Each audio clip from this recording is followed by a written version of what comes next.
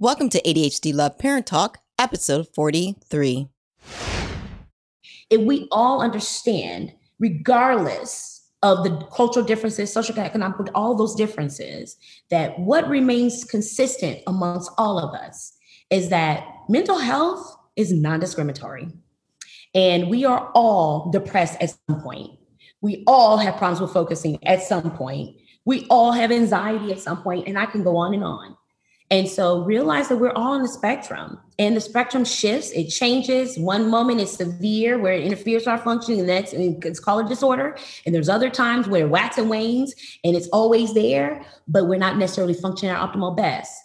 If we can actually see ourselves as that, although we're different, that is the consistency. I think that we can really approach mental health in general, even if it's ADHD, schizophrenia, bipolar, but mental health in general in a different light, regardless of the role we play in it. Hello, and welcome to the ADHD Love Parent Talk podcast. If you felt like you have been walking your path alone as an adult with ADHD, or as a parent with children with ADHD, you are finally home. I interview parents and professionals, including doctors, coaches, educators, and so much more, so you can not only learn more information about ADHD, I also want you to have tools that you can put in your toolbox as you're going through your journey. Hey, my ADHD family, welcome to another episode of ADHD Love Parent Talk, where we talk about all things ADHD. Today, I have my guest, Dr. Dawn Camila Brown. Is that correct? That's correct. Absolutely. Yay. So I'm so excited to have her here because we are going to talk about her ADHD journey because she has such a good story to tell. And then we are going to get into and dive into racial disparity when it comes to the Black community and healthcare and ADHD. So I'm really excited about this topic. It's such an important topic to discuss. So Dr. Dawn, welcome. How are you today? Oh, it's so wonderful to be here, Yakini. I'm just so honored to be here in your presence as well as on your platform. Thank you for having me. Yes. So thank you for coming. So tell the audience a little bit about yourself, and then why do you know so much about ADHD? So a little bit about myself, background, I was born and raised in Flint, Michigan. I actually attended school in New Orleans at Xavier University of Louisiana, HBCU. Nice. And then I went on to medical school at St. Louis University School of Medicine and did my medical school tenureship there, adult residency psychiatry training, and then ended up here in Houston, where I'm now at Baylor, completing with my child psychiatry fellowship, and just actually started a practice right outside of graduating. So that's kind of my academic journey that I've taken to become a psychiatrist. And why ADHD? Well, I was diagnosed my final year of med school. So if you can calculate the number of years, that's about 25 years after second grade, I believe, of being in education. And all of a sudden, I have a condition called ADHD, which affects my executive functioning. And this was a condition that I actually focused on, of course, in my psychiatric training. I helped one of my attending physicians open up an ADHD clinic in Houston area, but I was in my own denial of having a condition that I actually helped other people with. That's interesting. And yes. And so that's what's kind of fueled my passion about getting involved and becoming a subspecialty provider and expert in the field of ADHD. Wow. So were you diagnosed with a specific type? Diagnosed with a predominantly inattentive type, which most girls are diagnosed with, although there are boys and men who have present with the same subtype. But yes, predominantly inattentive type. Although I was chatty Cathy when I was in school, I was known to, have great grades, but I talked a lot. I talked over the teacher. I talked to the teacher while she was teaching. I talked to my peers. So I did a lot of talking. And, that is one of the conditions of, impulsivity or hyperactivity. Right. But as we know, that's also changed. Well, part of the reason why we changed the terminology of ADHD, right, from ADD to ADHD, predominantly inattentive type, knowing that there were some characteristical features of the hyperactive, impulsive features that people with ADD also presented with. So predominantly inattentive type. So let me ask you, why do you think, because you're correct. I mean, as you know, from your background, that women are missed. I was missed when I was younger. I also used to get into lots of trouble when I talked all the time. but people do not connect to it. Do you think that back then the teachers were not properly educated? I mean, why do you think girls are missed? Well, I think in general, it's a gender bias, right? Partly because how we're looked at as being emotional, more emotional. So we talk about our feelings. We're more likely to talk about things and try to figure things out. Whereas boys tend to keep them inside and they show them in different types of other ways, physical behaviors. Another can be racial disparities or differences as well.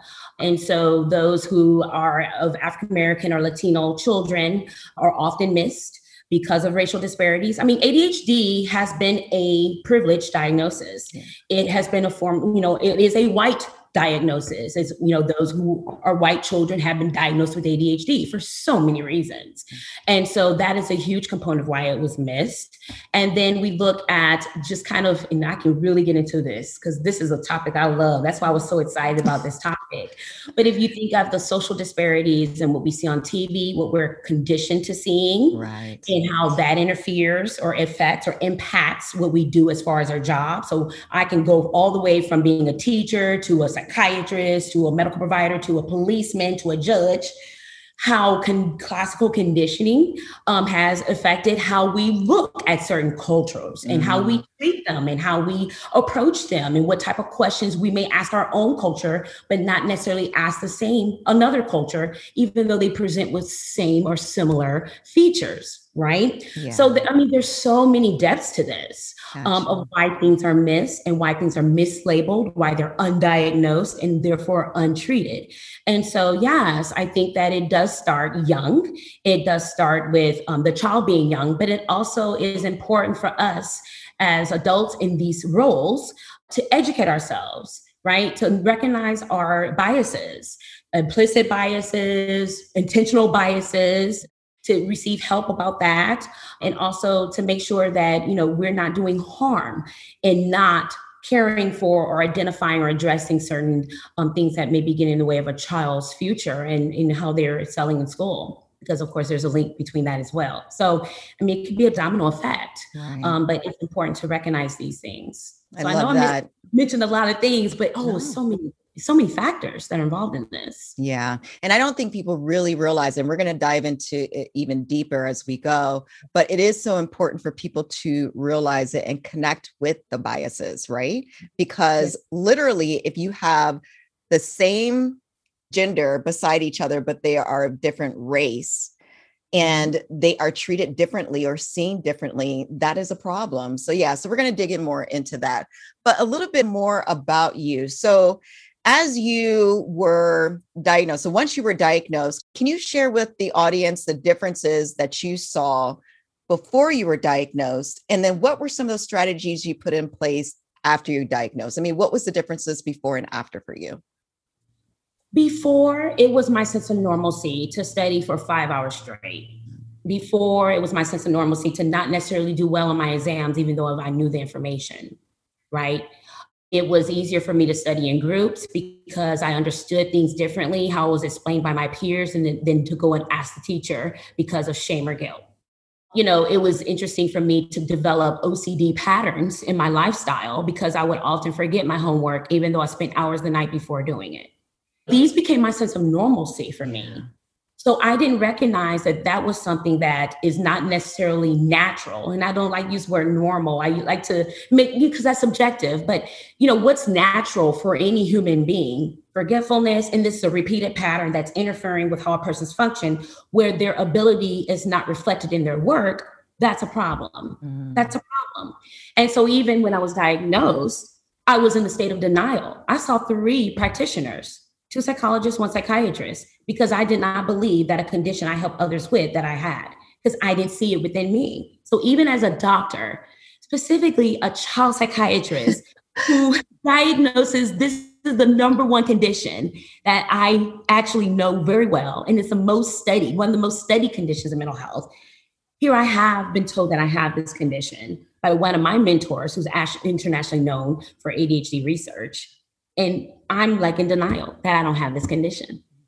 Wow. So do you understand the levels and degrees of this? Because my sense of normalcy, somebody's telling me that it's not normal. that, my struggles, are basically, well, you can do better. And when you hear that at an age where I was at in my 30s, and you're telling me all before that time, that all of those things could have been different, that I could have actually had less stress, less worry, less getting into trouble, or, these type of things, and things could have been easier. But then I also look at it as, well, I studied more, right? I had to be better. I put forth the effort. And a lot of times that has to be balanced, or it can become something different. A lot of times we look at our tragedies as motivators, right? And so, but it really depends on how that impacts us and what we do with that, what that turns into. And so even though, those things, I realize now, at an adult age, that's what led me to be able to accept this diagnosis and to find the right type of tools and providers in my circle that I needed to be better, especially as a psychiatrist I was treating others, because I was worried about that. I was worried about how I was going to function just as Dawn as well. So before, this is my norm, nothing wrong. I might have test taking anxiety. That's what I was told. I failed my board 5 times in med school, or, and then here one of my mentors tell me, before you do your double certifications, which is 4 years of testing, you need to go ahead and get evaluated. Come involved, be involved in our research study. So now you're telling me to be involved in a research study, which usually Blacks don't get involved in, right? Because of stigma. And so I'm diagnosed. I don't accept it the first time. I see other people. But then I came to a realization, well, if I'm going to be a psychiatrist and my main goal is to help people that look like me, because I don't see them in my field. I mean, it's hard to find them initially. Right. I need to be better.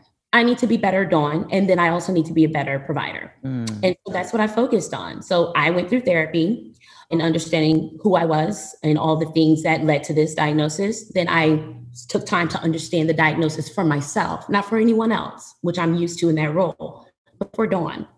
And then I also became better at being a provider for others after I took care of myself. And that's what I actually educate, moms groups that I serve on, or, my mom's group that I have on Facebook, or just my patients, day-to-day patients. Like, you have to prioritize yourself in order to be better for others. And so after the diagnosis, the world was a different place. It was easier. It was doable. I slept better. I could do more. But then it's a still daily struggle, because I have these great ideas that, in order for them to be implemented, I have to organize them in a way where it's healthy, it's balanced. And, my intent behind the message is received, because we can get caught up in all the things we want to do and the message gets lost. So that's not just in my practice, but in me being an educator and a promoter of mental health conditions anyway. So yeah, it's easier. And I term it an amazability, because now I understand the different levels of this condition. It's not easy. Some days it's frustrating and difficult, right. But overall, I feel that now it's a separate part of me. That's something I just have to manage. And that's what I do. So if people are struggling on whether they should get diagnosed, especially at a later age, what would you say to them? What could go wrong? What would be the bad thing? I mean, it's one thing to go and, find like a bump on your face, okay? And physically see that bump and be concerned about that bump, because appearance, or we think it's melanoma, like a cancer. So let's go ahead and get it checked out. And we go through the process of seeing our provider, our primary care doctor, who refers us to specialty providers who do these tests and blood tests and imaging and workup. Something that we physically can see, we have no problem about. But when it's something that is like a neurodevelopmental problem, an executive function condition, a mental health condition that sometimes you can't see, that becomes a problem for different people. And so one of the things that I definitely, like I told one of my patients 4 years ago who was in her 70s, she was actually working a job for many years and was at the risk of being fired. And she thought she had developed dementia. Her family thought she was having dementia because she was becoming forgetful. She was starting to work, and it impacted her job, right?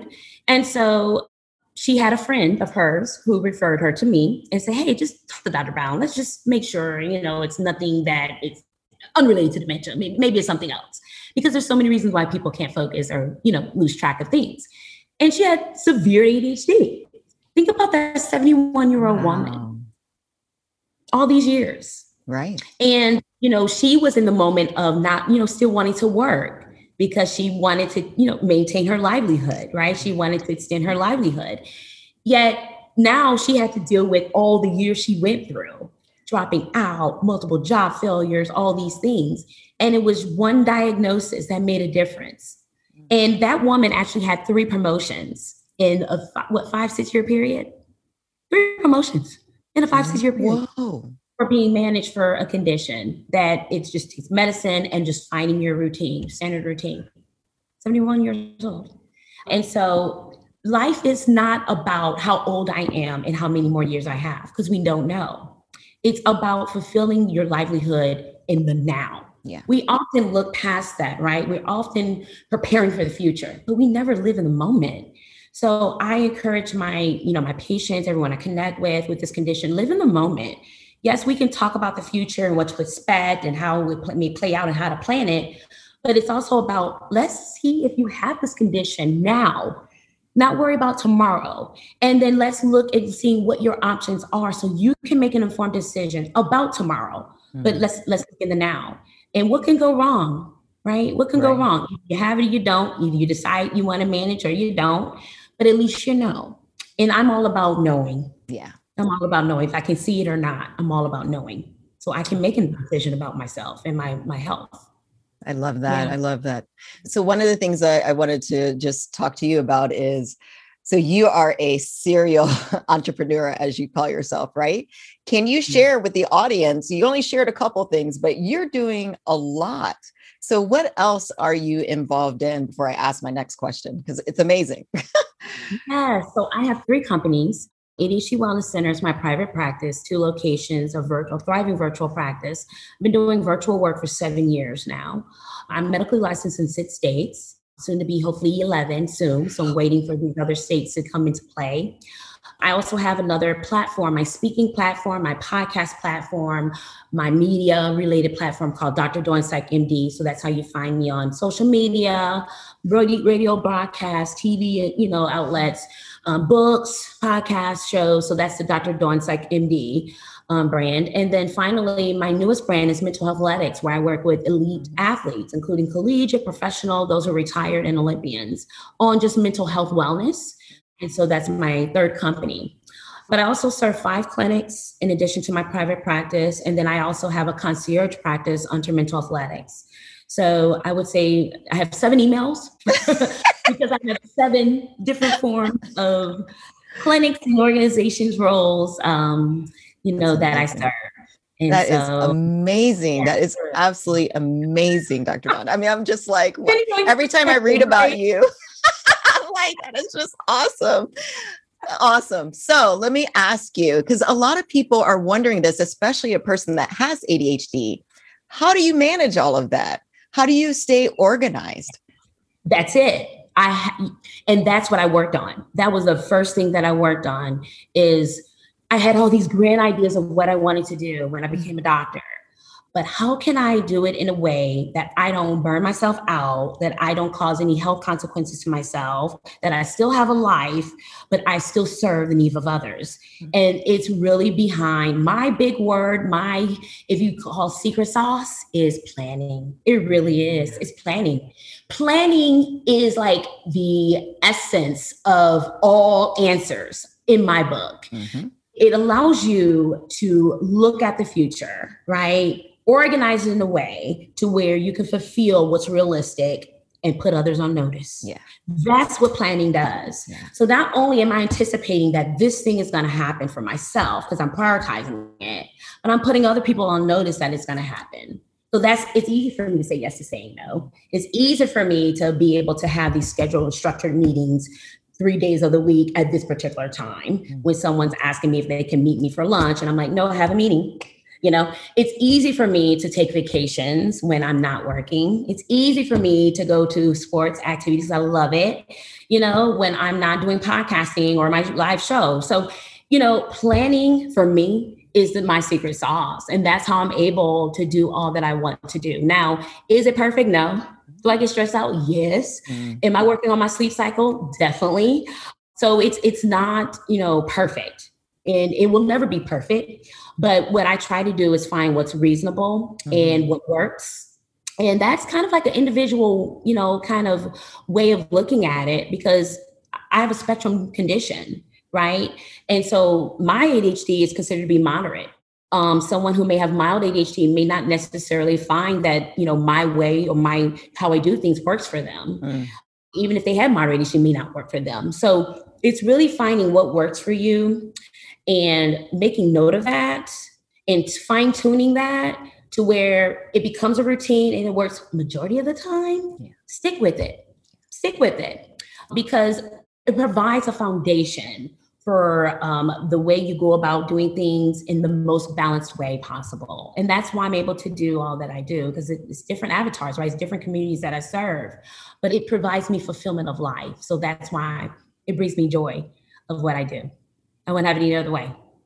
Yeah. That is awesome. And you're right. Planning is such a key piece because my plate is also just as full. I don't have like 5 businesses because I think that is amazing. But I mean, it's full. It's full. And you're right. Planning is so key. As a matter of fact, somebody asked me today, I actually double up on things. I have to put it in my main planner, like my work planner. And then there's some things that I put in my Google planner. And then I have alarms. So like even with this show, I had my alarm set to make sure that I show up on time because it happens, right? As my kids are running around in the background, I get distracted. I'm with them and, the time will hit and I'm like, oh, I just missed it. Right. So, right. And I want to preface this because I'm actually single. I'm not married. I'm not a mother. I'm a godmother. I'm a sister. I'm a daughter. So we serve different roles. Like you serve different roles, right? And you may have you serve different roles in a way that may be more roles or a different degree or level of roles. So, why, we have to stop comparing ourselves too. Right. Because I think that also prevents us from doing. We may feel motivated or encouraged by what others are doing, but we also don't know their story. And we also don't know what type of roles they serve. And we also compare ourselves, even if it's subconsciously. And it's just not fair. Mm-hmm. So, that's why I say you do a lot as well. I'm a huge fan. And I love what you do. And I know that you do a lot based upon what you post and the insight and how I'm able to learn from you and what you talk about and on your podcast as well has just been very informational and also validating. So yes, even though the work that people don't see behind the scenes, I get it because I see you and I see the work that you're doing. So Thank you. I appreciate that. Okay. So now to get into racial disparity. So I really wanted to just start off with the basics. Let's just define what is racial disparity, because I think some people just really don't understand what that means. Yeah. So, I think it can be seen as racial disparities or racial inequity. So it's basically, there's consistent evidence where there is one culture that it may present with the similar features that another culture presents with, but the different cultures are treated differently, right? So let's say in ADHD, being a privileged diagnosis, I may see more white children than I would do Latino and Black children, even though they may present with the same symptoms. So that may lead to or be a part of underdiagnosis and therefore undertreatment. So there's racial disparities, and not just with the populations I serve. I'm a racial disparity as well. There are not many African-American doctors in general. They're not African-American female doctors. There are not many African-American psychiatrists. There are not many African-American child psychiatrists. I can go on and on with this. And so that becomes a part of the disparity as well, because culturally, I have been trained to ask the right questions regardless of the race.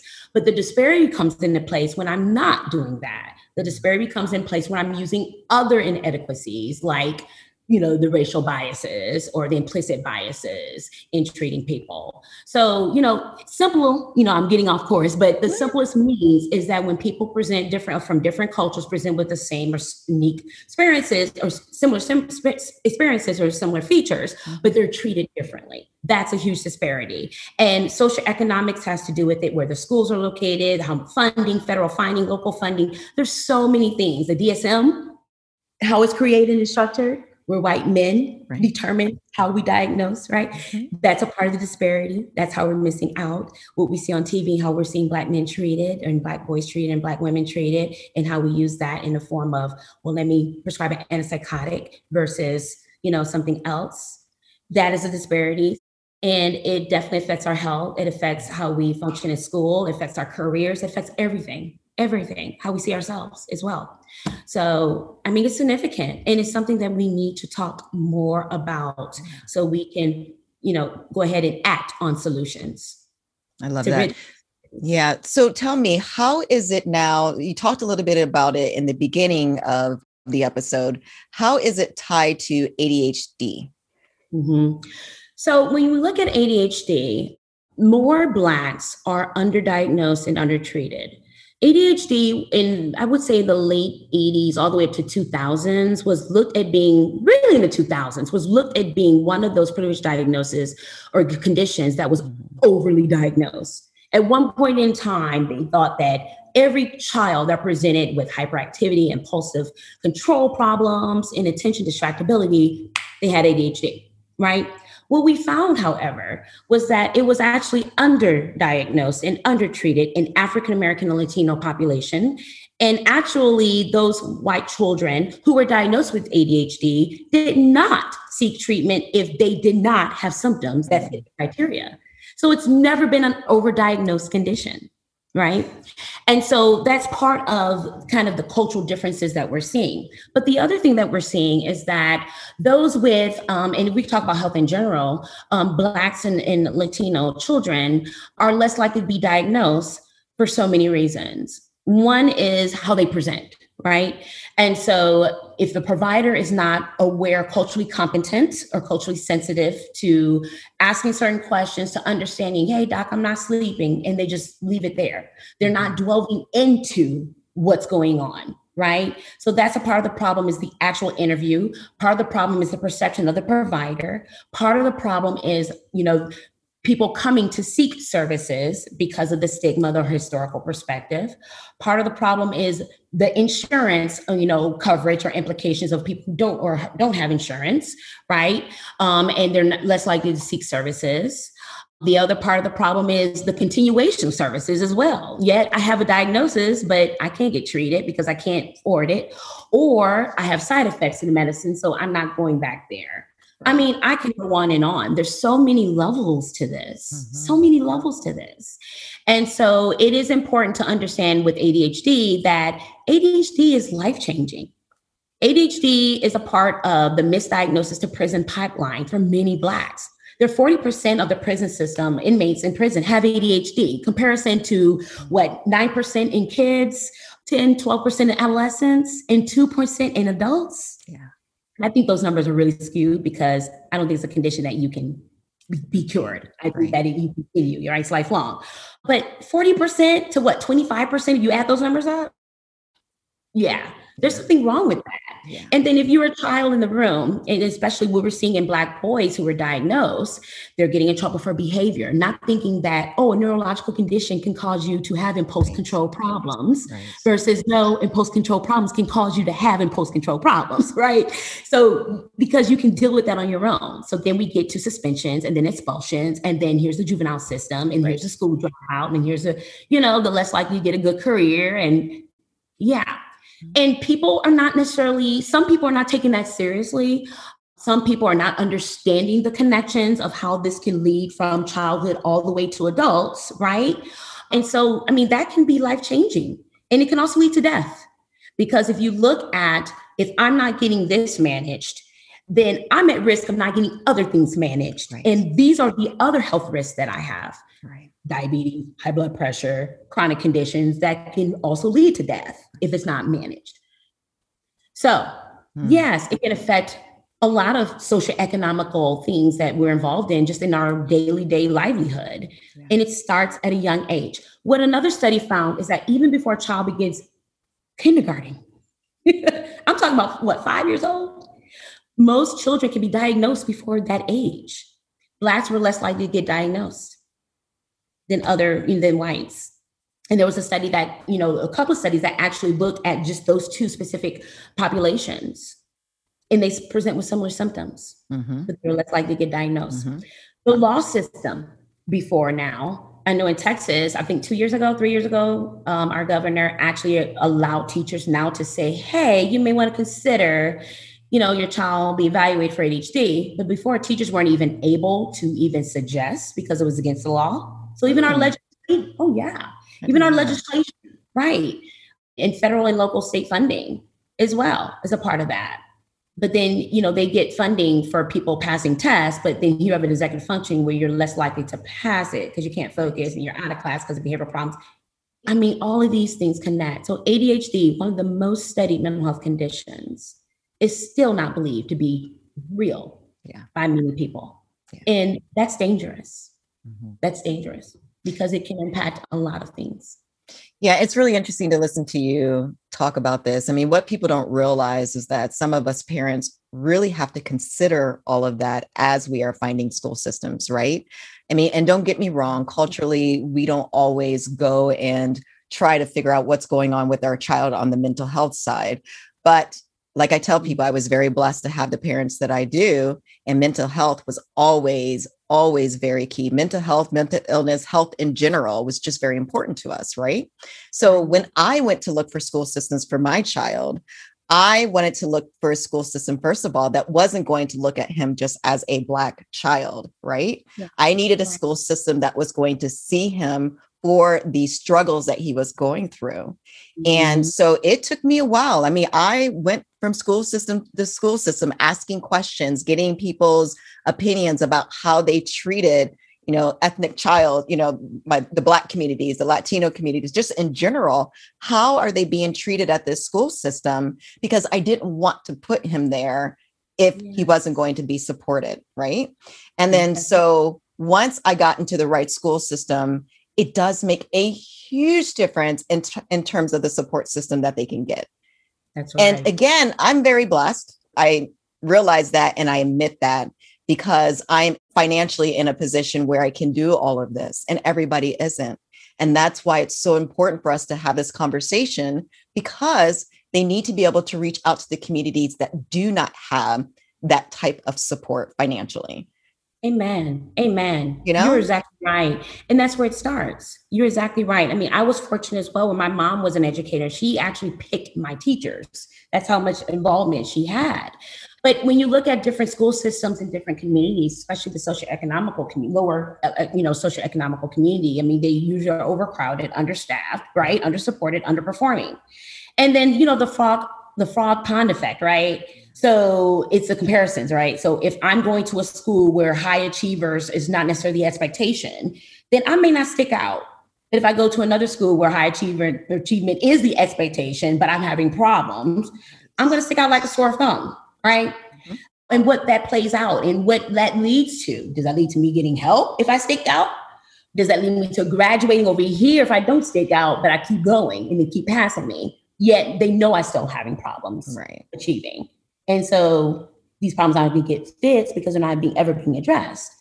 Yeah, exactly. So, and we have federal legislation of disabilities. We have standard protocols and how disability criteria are set. So it shouldn't matter what school system you're in, what community you've come from.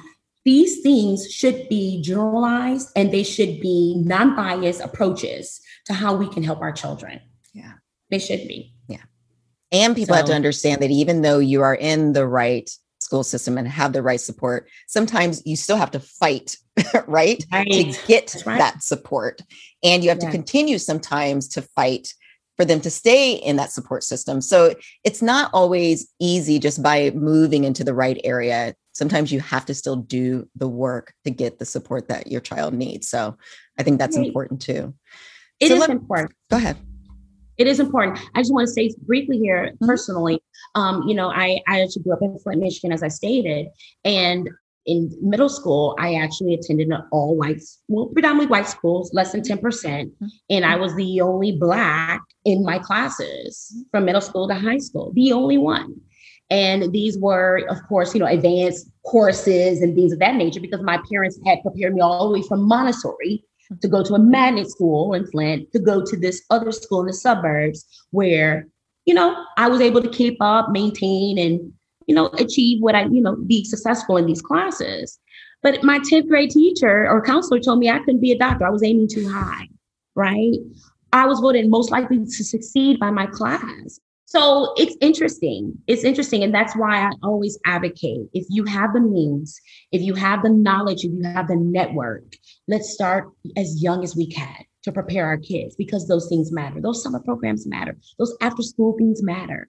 The exposure does matter, and it matters at 5 years old, as early as 5 or 4 years old. Those things matter because therefore the expectations along the way, that they become firm in the journey of that child. And that allows them to be at a greater likelihood to succeed in a society that's not necessarily equitable. Yeah. Love that. Love that.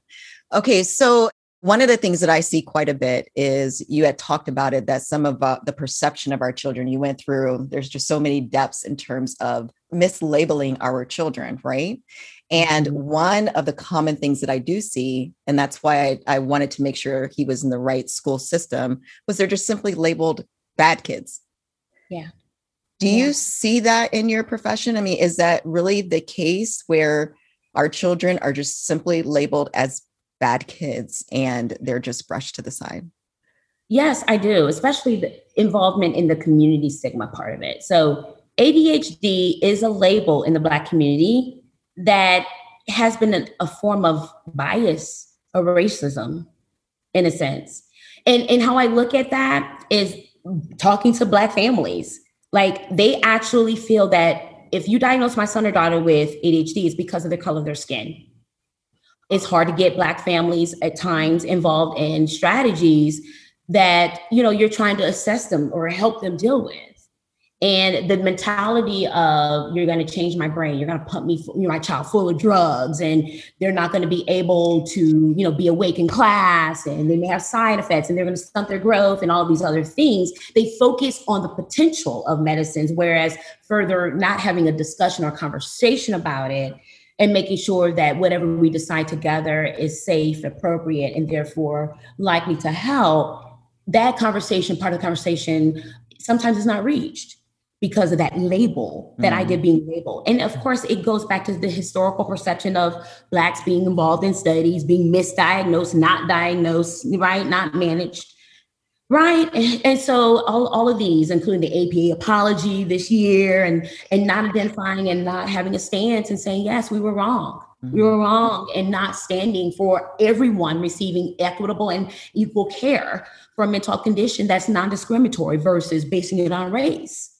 So it's the fabric of all of this, and healthcare in general, that has been, a part of this labeling. And then you look at the educational school system, we have to go back to it, the misdiagnosis going to the prison system, and how many of the prisoners have 40% of ADHD. Yeah. So you wonder, it's not the ADHD that gets them in prison.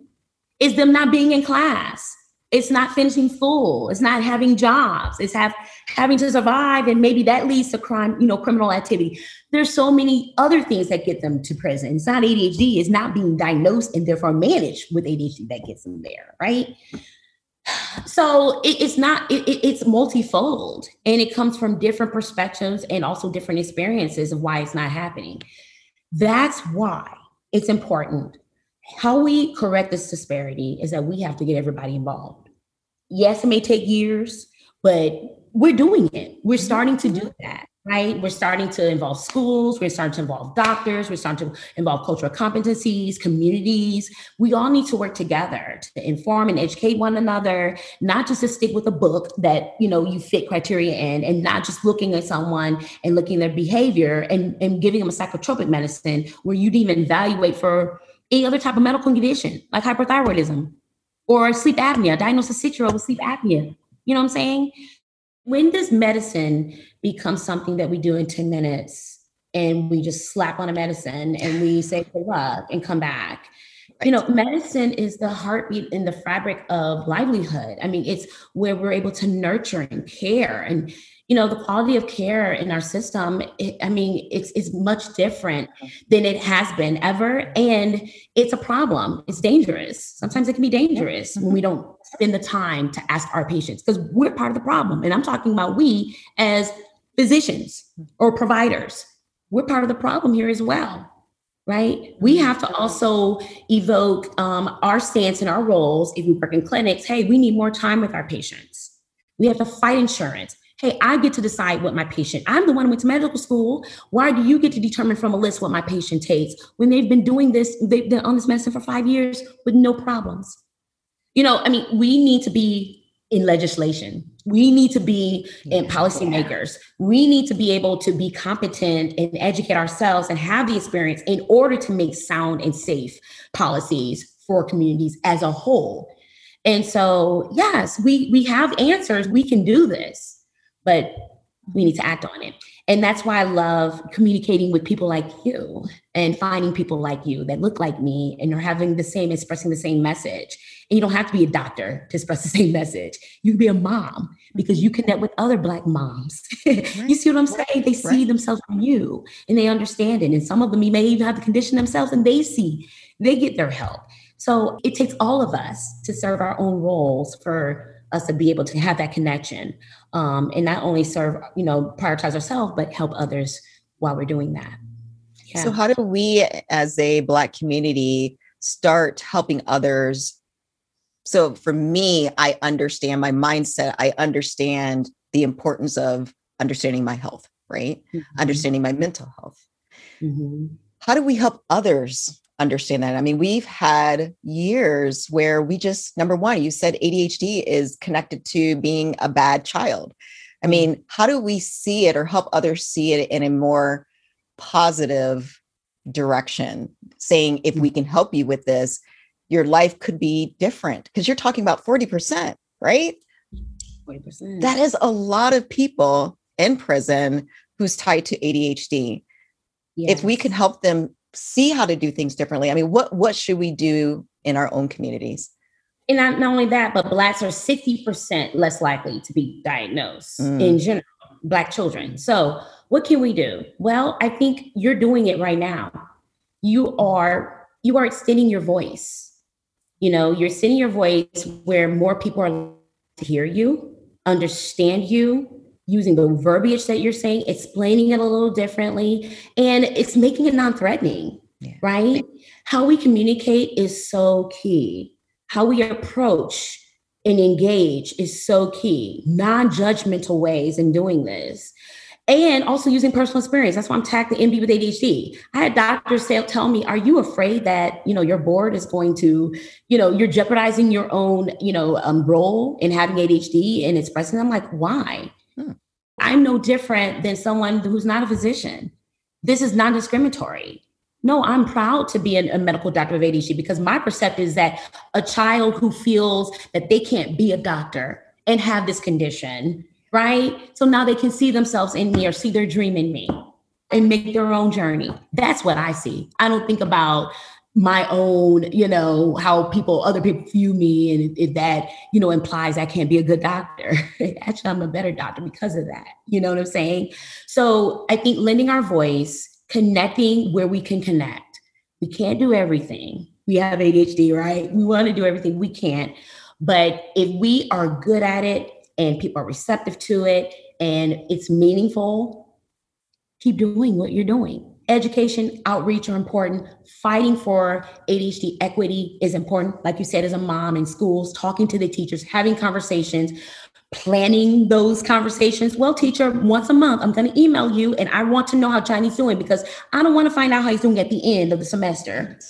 Right. When you should be telling me every week with a behavioral chart if he's having problems, right? So I can get him the help that he needs.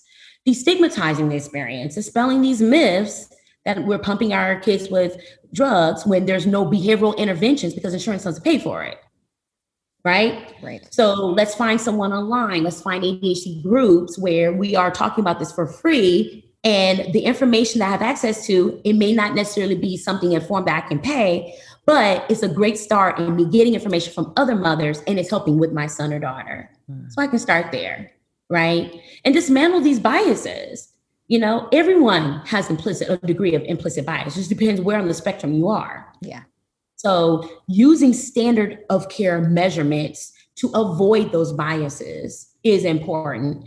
And not only that, it also helps with the actual treatment for patient populations and the reception of receiving treatment that leads to long-term care. What I mean by that, not going to a pediatrician or psychiatrist and you look like you have ADHD based upon a 5-minute assessment, versus using objective scales, getting information from teachers, grandparents who help raise your child, and understanding that with my own, professional background, establishing official diagnosis, having the evidence there where a parent feels more comfortable about placing their child on a medicine, because I'll be concerned if they weren't.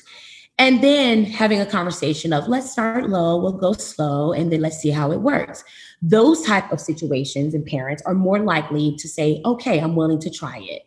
And guess who benefits from it? That child. So it's all about the approach, non-judgmental, meeting your community where you are, doing what you're able to do, and it being a benefit to all. I think that if we are able to do that, then we have a chance. We have a chance for our children. We do. A good chance. So then you have the two groups of people. You have those who are not ADHD, but do want to support. And then you have everybody else who has no ethnicity. So the white group, right? How can these different groups help move the needle in terms of supporting, getting the ethnic kids their diagnosis or treated, or watching for the correct symptoms, right? Because again, if they're not watching for the correct symptoms and they're using their biases, they're automatically thinking the kids are something else when they're not. They're bad kids when they're not. So what can they do to really help move the needle and at least recognizing if they have any type of symptoms, changing that mindset? How can we help them realize it, or what can they do differently to support our children? Yeah. So one is making sure, holding them accountable for being able to understand cultural competency and making sure that they stay on top of things as far as learning objectives and certifications and all those things.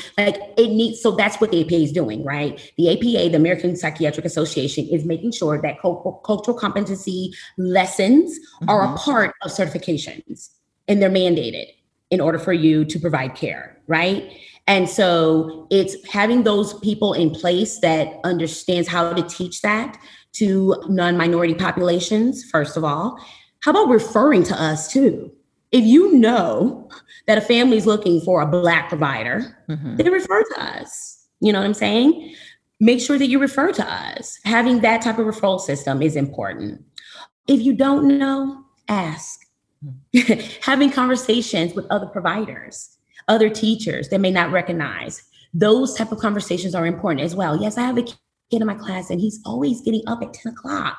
Or I have a kid in my class, he's always shaking his leg, or he's always triggered by something I say. It may not be ADHD, maybe something else is going on at home. And this is the only environment he feels safe where it can let it out, and not having that judgmental perspective on that child, but actually asking and admitting that you don't know and asking someone who you think knows that may look like that child, right? Talking to parents. Teachers, ask your parents. They know their children the best. And even if the parent doesn't have the education or the information to tell you what it is, at least they can tell you what it's not. Right. That's the beginning of a great conversation to have, where you thought it, you know what I'm saying? So being intentional and saying, hey, early on, this is a problem. I just want to make sure that I, address it with you. Is there anything that I can do to provide help, versus just judging like, well, he's having a problem and this is what it is and da-da-da-da-da. It's all in the approach, a non-judgmental approach in how you can help as well, we have to be accountable if we're actually treating a population, because it can be very dangerous if we're not held accountable for what we're providing in the type of care we're providing, or we're not providing the care we should be providing, or we're providing a different level of care that doesn't require this type of clinical presentation as well.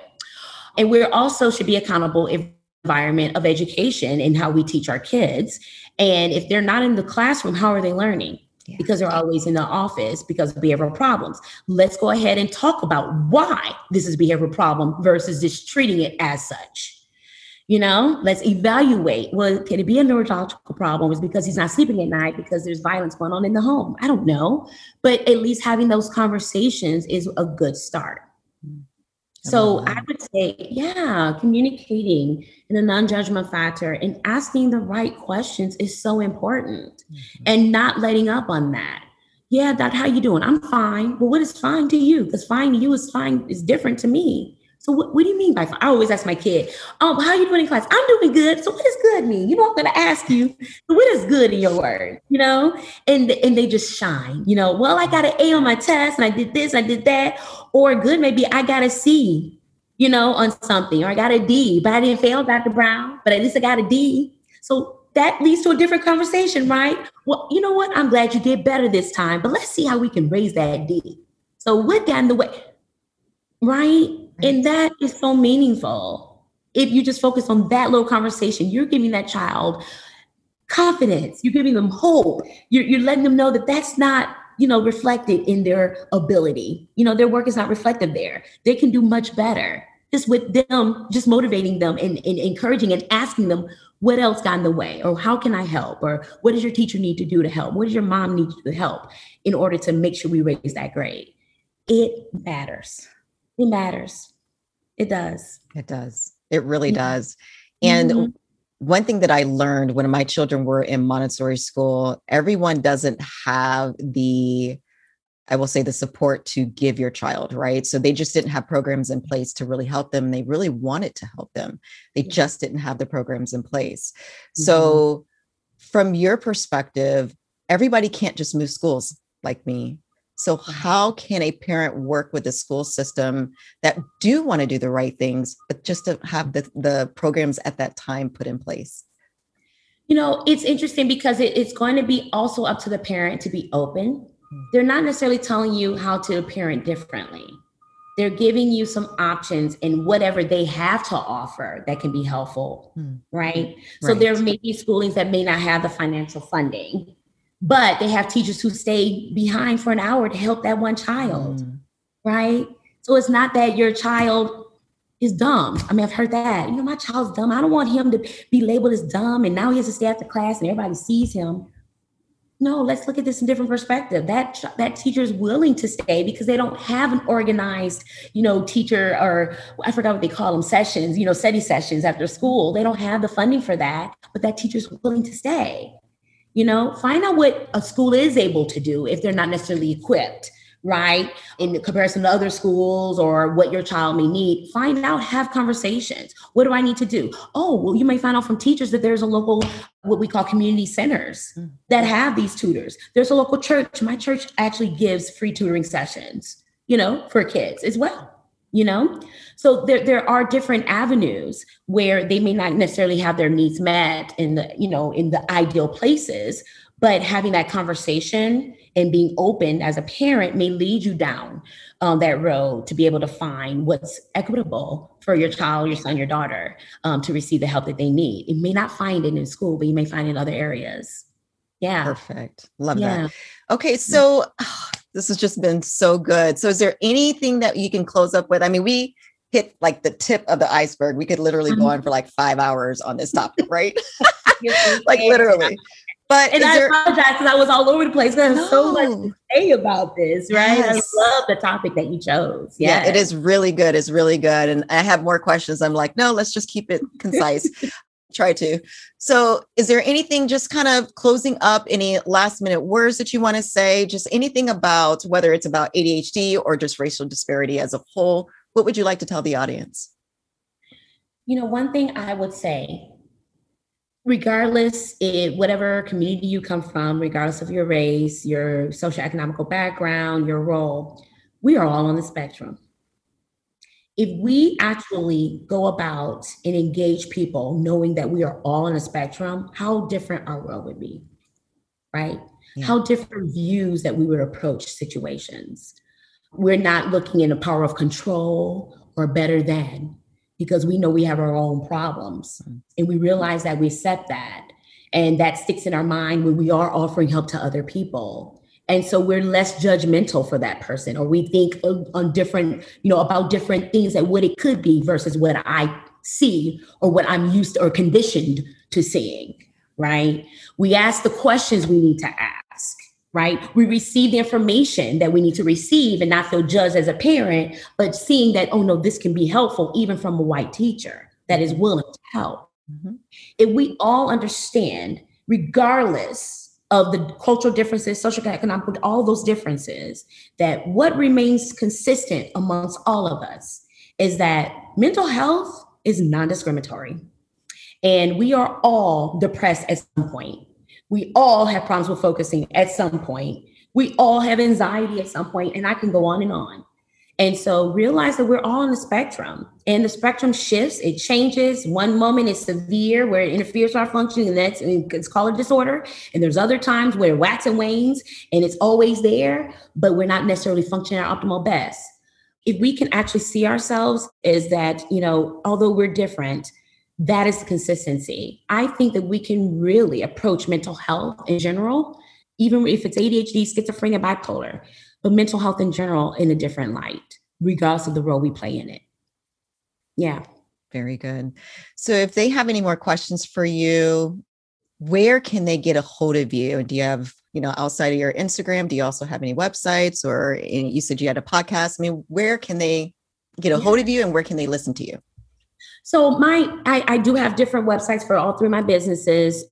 I would say any of my businesses you can find of the other websites. So I'll just say Dr. Dawn Psych MD, because I know that's one of the main social media forums or labels that I'm actually found on. Dr. Dawn Psych MD, that's DRDAWN, P as in Paul, SYCHMD. And you're able to connect to my ADHD Wellness Center from that site, my mental health athletics.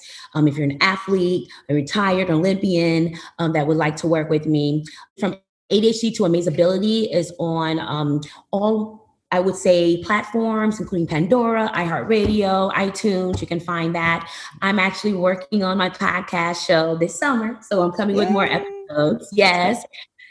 I've been focusing more on my lives, and also just promoting education awareness leading up to this month for Mental Health Awareness Month and Child Mental Health Awareness Month. So I've been doing a lot of interviews with others and being on other platforms, being interviewed just to promote awareness and education for about the past year, really, and leading up to this month.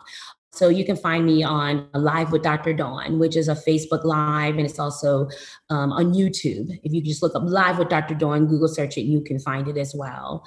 So yeah, I would love to hear from you, love to work with you, love to hear your questions as best as I can, because I'm here also to learn from you as well. So share your stories with me, because that's how I can also learn from myself.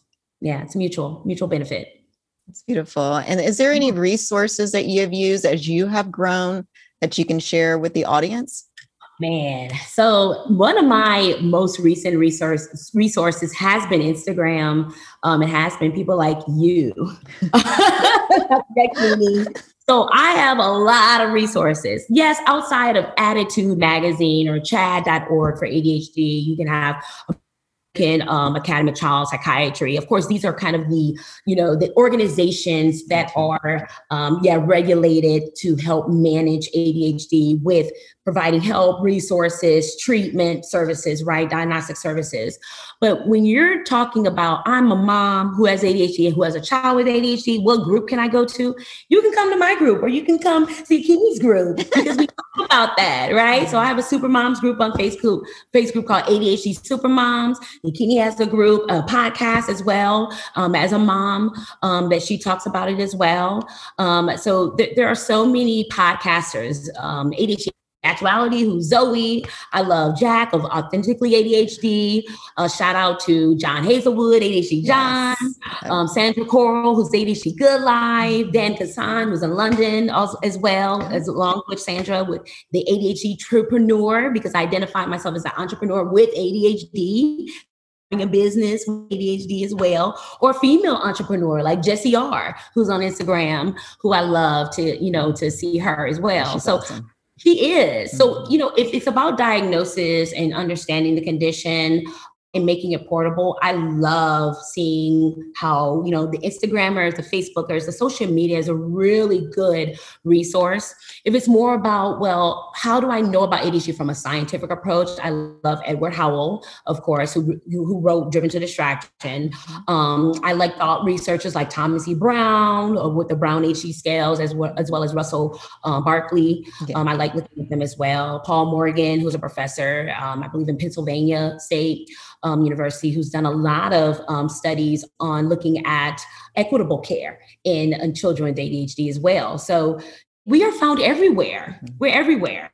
And so I think that starting where you want to know more about is a good place to start, because you can become very overwhelmed by all the people I just suggested, right? But if you want to know more about, well, are there ADHD programs that my son or daughter can get involved in as a summer program that can be helpful?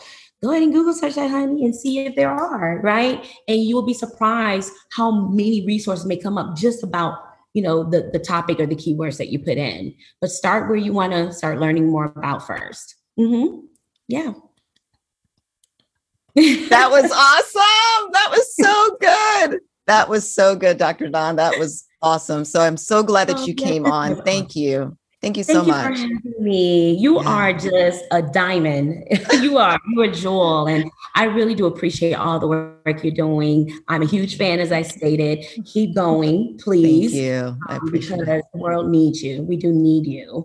And what you're doing is helpful, and people are connecting, as you can tell, as a wonderful platform that you have started. So please keep going. Please. Thank you. I appreciate it. Yes, appreciate it. Awesome.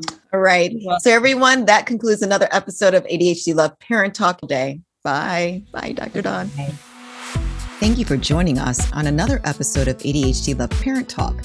If you enjoyed this episode, please do not forget to leave a review and join me as I talk with another exciting guest next week. Have a wonderful day.